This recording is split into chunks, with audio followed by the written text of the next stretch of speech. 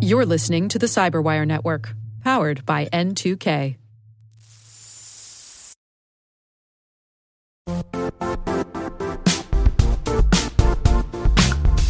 The IT world used to be simpler. You only had to secure and manage environments that you controlled. Then came new technologies and new ways to work. Now, employees, apps, and networks are everywhere. This means poor visibility, security gaps, and added risk. That's why Cloudflare created the first-ever connectivity cloud. Visit cloudflare.com to protect your business everywhere you do business.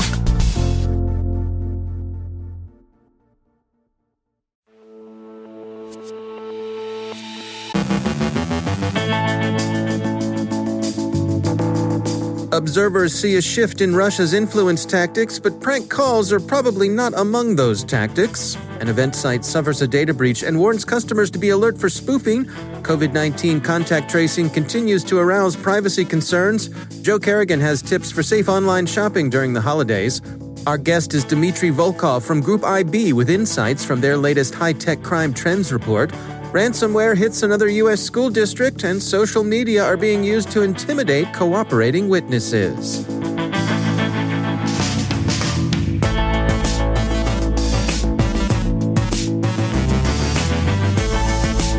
From the Cyberwire studios at Data Tribe, I'm Dave Bittner with your Cyberwire summary for Wednesday, November 25th, 2020.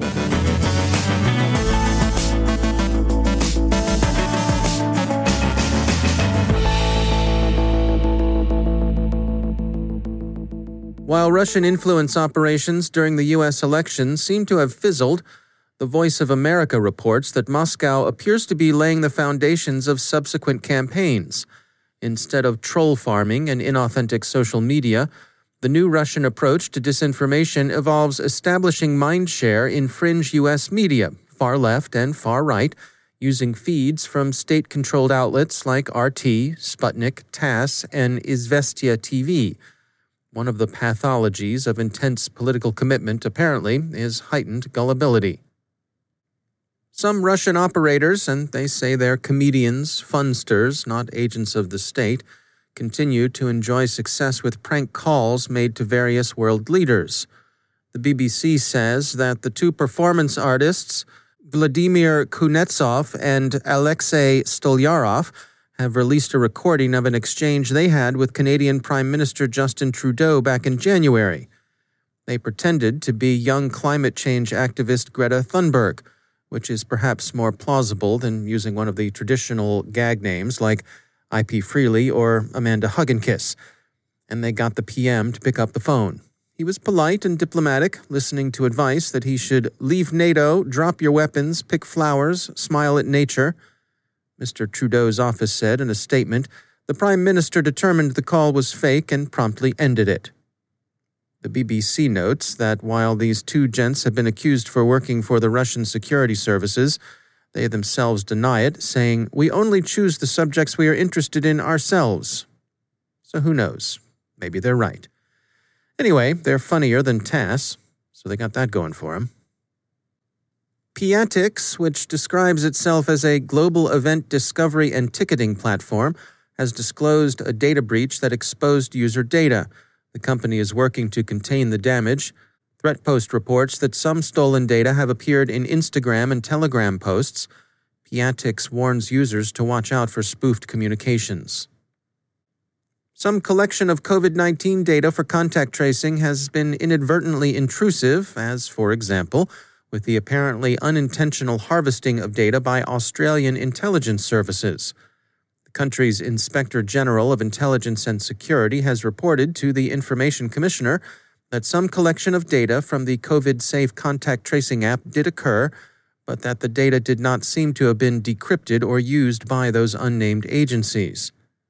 Coincidentally, the United Nations has issued a general warning about the threats to communications and data privacy management the COVID-19 pandemic presents. The UN is in favor of contact tracing, but it wants it done without putting potentially repressive and intrusive policies in place. 5 aspirational guidelines are offered. The UN hopes they'll serve as a template for responding to future crises. be lawful, limited in scope and time, and necessary and proportionate to specified and legitimate purposes in responding to the COVID-19 pandemic. Ensure appropriate confidentiality, security, time-bound retention, and proper destruction or deletion of data in accordance with the aforementioned purposes. Ensure that any data exchange adheres to applicable international law, data protection, and privacy principles, and is evaluated based on proper due diligence and risk assessments. Be subject to any applicable mechanisms and procedures to ensure that measures taken with regard to data use are justified by and in accordance with the aforementioned principles and purposes, and cease as soon as the need for such measures is no longer present. And be transparent in order to build trust in the deployment of current and future efforts alike. Chances are you're doing some online shopping this season. Of course you are. There's no shame in it, but of course there's always concerns about the possibility of fraud. What does fraud cost? It depends, and holidays or not. In part, it seems to be a generational thing. Atlas VPN has worked through U.S. Federal Trade Commission data and concluded that millennials lose between $200 and $300 per fraud case, while elderly people, those aged 80 and above, lose up to $1,200. On the other hand, the millennials are scammed more often than their elders, possibly because they simply do more online and present the grifters with more targets of opportunity. By the way, we just bought some Girl Scout cookies online ourselves, and you should feel free to do the same. Those girls are no grifters. 2 stories come today from Greater Baltimore. In one, the Baltimore County Public Schools have canceled instruction today. The Baltimore Sun reports that the system has come under a ransomware attack and all classes have been canceled. The school district is working to remediate the problem, but has no estimate as to when it might be able to resume operations. The disruption comes at a particularly unfortunate time as schools attempt to shift more instruction online. Also in the Baltimore Sun is an account of an unusually ugly form of online intimidation. Criminals are posting images of people who cooperate with police investigations to Instagram. It's not only intimidation and threat, but it's often extortion as well, as the criminals demand money in exchange for taking down the pictures. Only Cash App will get you off this page, says one representatively subliterate post. May the hoods receive the attention from the police they richly deserve. You might be experiencing some difficulty accessing our site today. Amazon Web Services, which we use, have been clobbered with outages today that appear to have been particularly severe along the U.S. East Coast, roughly between New York and Washington. Amazon is working on the problem, which ironically has affected their own service health dashboard. We regret the inconvenience and hope to be back to you soon.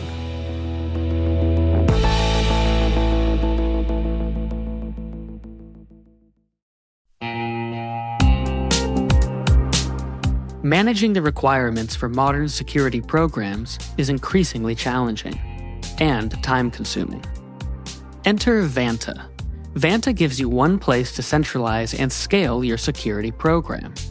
Quickly assess risk, streamline security reviews, and automate compliance for ISO 27001, SOC 2, and more.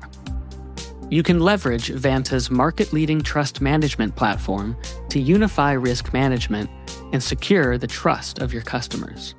Plus, use Vanta AI to save time when completing security questionnaires. CyberWire Daily listeners can get $1,000 off by going to vanta.com/cyber. That's VANTA.com/cyber.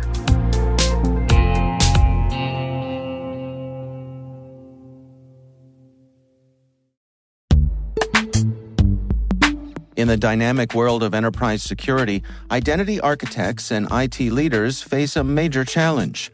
Growth by repeated acquisitions multiplies the complexity of everything. Multiple IDPs, MFA providers, policy engines that all need to coexist. This can lead to fragmented user identities and policies that create security vulnerabilities and add access friction. Strata Identity solves this. Now you can decommission unneeded IDPs and consolidate the ones you'd like to keep without rewriting apps or disrupting users, engineers, and app owners.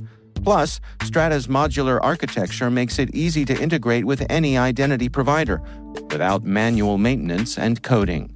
Join the ranks of cybersecurity leaders using identity orchestration. Visit strata.io/cyberwire, share your top identity security priorities, and receive a pair of complimentary AirPods Pro. Offer valid for organizations with over 5,000 employees. Step into a new era of identity management at strata.io/cyberwire.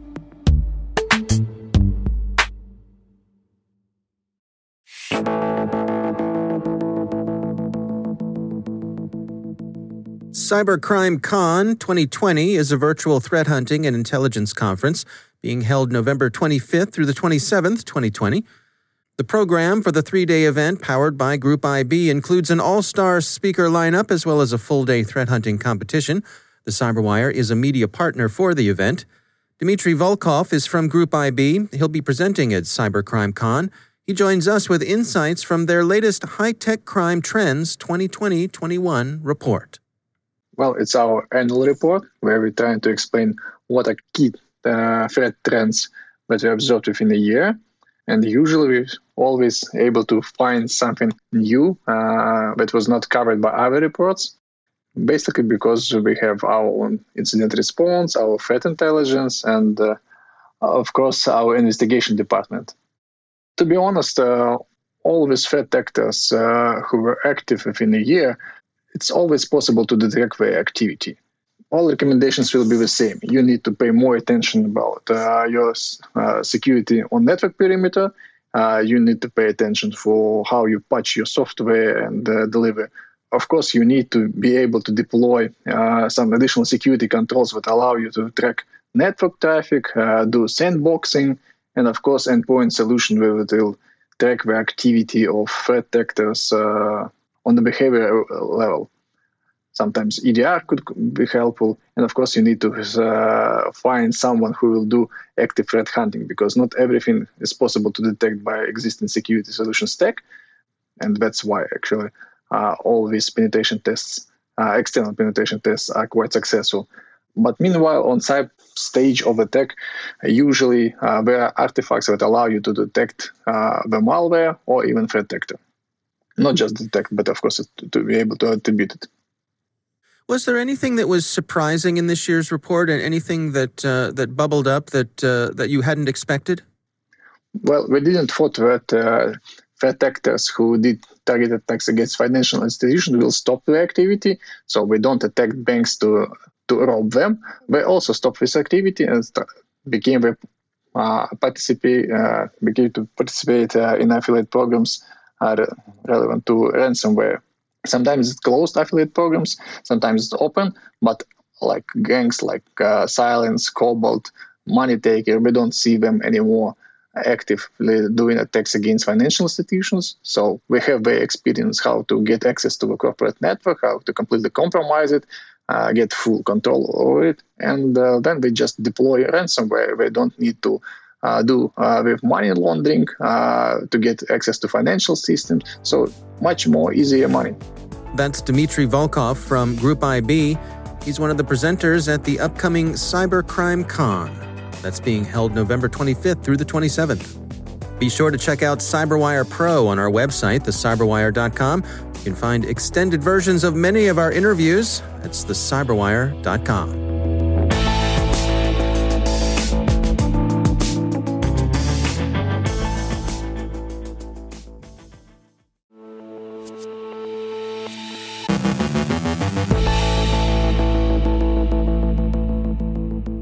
And joining me once again is Joe Carrigan. He's from the Johns Hopkins University Information Security Institute, also my co-host over on the Hacking Humans podcast. Hello, Joe. Hi, Dave.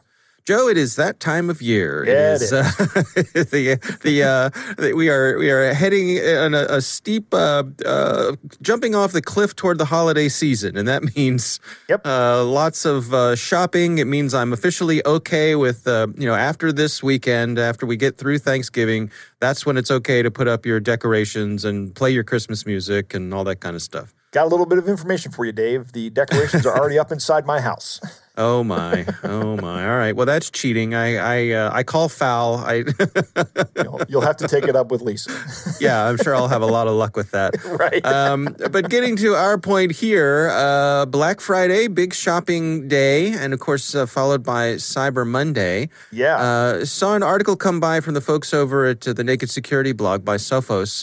The great Paul Ducklin wrote this one up, and it's basically some good guidelines for staying safe with this rush to shop online. I mean, certainly this year more than ever, that's the way folks are going to do it. That's right. Black Friday is not going to be waiting in line at a crowded store this year for obvious pandemic-related reasons, right? Yeah. So the retailers are not going to just let this day go by. It's a big cash money day for them. So they're going to just offer these deals online, which means that there's all kinds of issues that come along with that for both Black Friday and Cyber Monday this year. And the article makes the point that whatever you do for your cybersecurity for Black Friday is good to do all the time, right? These are just good practices that they have. And Paul has put down some tips in here that are really good tips. Some of them are things that I've said multiple times, but here's a good one that I have never said before. Write down the contact details for your financial providers, right? Yeah. He says, make an old school written copy of the emergency contact numbers and email addresses for organizations such as your bank and credit card issuers or insurance companies. That way you'll have access to them, even if you lose access to your payment card or your phone gets stolen, right? Because all that information is on the back of your credit card. So if your wallet gets physically stolen from you, how are you going to call that number? Write it down. Yeah, well, and it also helps you resist the urge when someone sends you a fake email or a fake text message that says, hey, this is your bank. Call this 800 number right now. Then they give you a fake number. If you get that information, if you get that text, just flip the credit card over and call that number. Don't call the number that anybody ever sends you. That's another bit of advice I've been giving for a long time. Call a number that you know is the bank. Either look it up online, go to the phone book, or use the back of your credit card. But if you've lost your credit card, you should have written it down. And Paul makes a good point. Write it down before you wish you had written it down. Right. What else does he list here? He says, learn about account lock features offered by your bank or credit card issuer. Some of these card companies have ways to just quickly lock and unlock your credit card so that nobody else can use it. Some don't. But I think that's going to become more of a differentiator in the marketplace over time. Learn how to clean up your browser's autofill storage. That's really good advice, because maybe you don't want your credit card information being stored in your browser's autofill storage space. So just learn how to clean that out. Do a little audit. Right, do a little audit, exactly. In the U.S., this is for our U.S. listeners, apparently there's a federal law that allows consumers to apply a credit freeze, which stops people from applying for new loans in your name. It's a way to put the brakes on identity theft. It's a little bit inconvenient because if you need to go out and apply for any debt, then you have to first release the credit freeze. But you can do this at your leisure, and the credit companies have to oblige you. It's a law. Paul says, consider using a prepaid debit card for one-off purchases, and that's a good idea. There are also other services out there that will let you have a virtual credit card number. I don't want to endorse anybody in particular, but if you listen to other podcasts, you'll hear the name of at least one of them. But it gives you a fake and temporary credit card number that you can use to go out and make a purchase, and that you can actually tie that credit card number to a single merchant so that nobody else can use it. So even if that merchant gets breached, that credit card information is useless to anybody unless they go to the merchant that you were using it at. And then then you can set up a limit for it. So right, and they can be single use. They can be, and you can, right, exactly. Yeah. Good point. You can make disposable ones that you only use once. And finally, and this is one that is my number one point right now, turn on two-factor authentication wherever you can. Wherever you can, use whatever you can, the most secure kind you can that's available. So the three most common types of multi-factor authentication are the text message, the SMS, that's more secure than nothing, but not very secure. The next one is the time-based password. You see these apps like Google Authenticator, and Microsoft has one as well.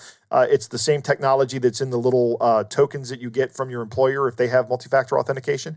And finally, something that's like a physical token, like a FIDO key, like YubiKey, or Google has their, I can't remember what it's called, but Google has something that's based off the same infrastructure. Those are the most secure.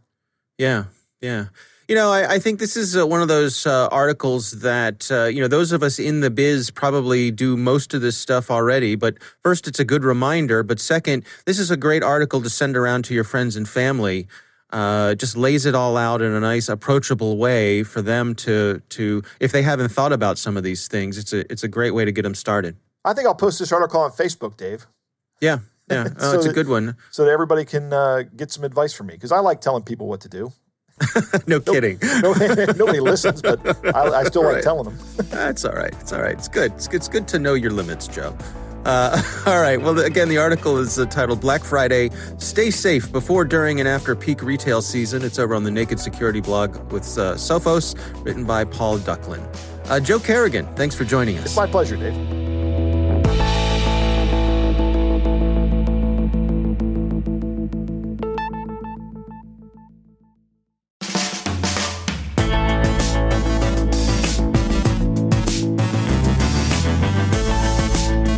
And that's the Cyberwire. A happy Thanksgiving to all, and many thanks to you for listening and reading. We'll be taking the next 2 days off for the holiday. We'll be back as usual on Monday. For links to all of today's stories, check out our daily briefing at thecyberwire.com. And for professionals and cybersecurity leaders who want to stay abreast of this rapidly evolving field, sign up for Cyberwire Pro. It'll save you time and keep you informed. The best of all is Butterball. Listen for us on your Alexa smart speaker, too. Research Saturday is taking a break this week for the Thanksgiving holiday, but we will be back with more research the following Saturday. We hope you'll join us then.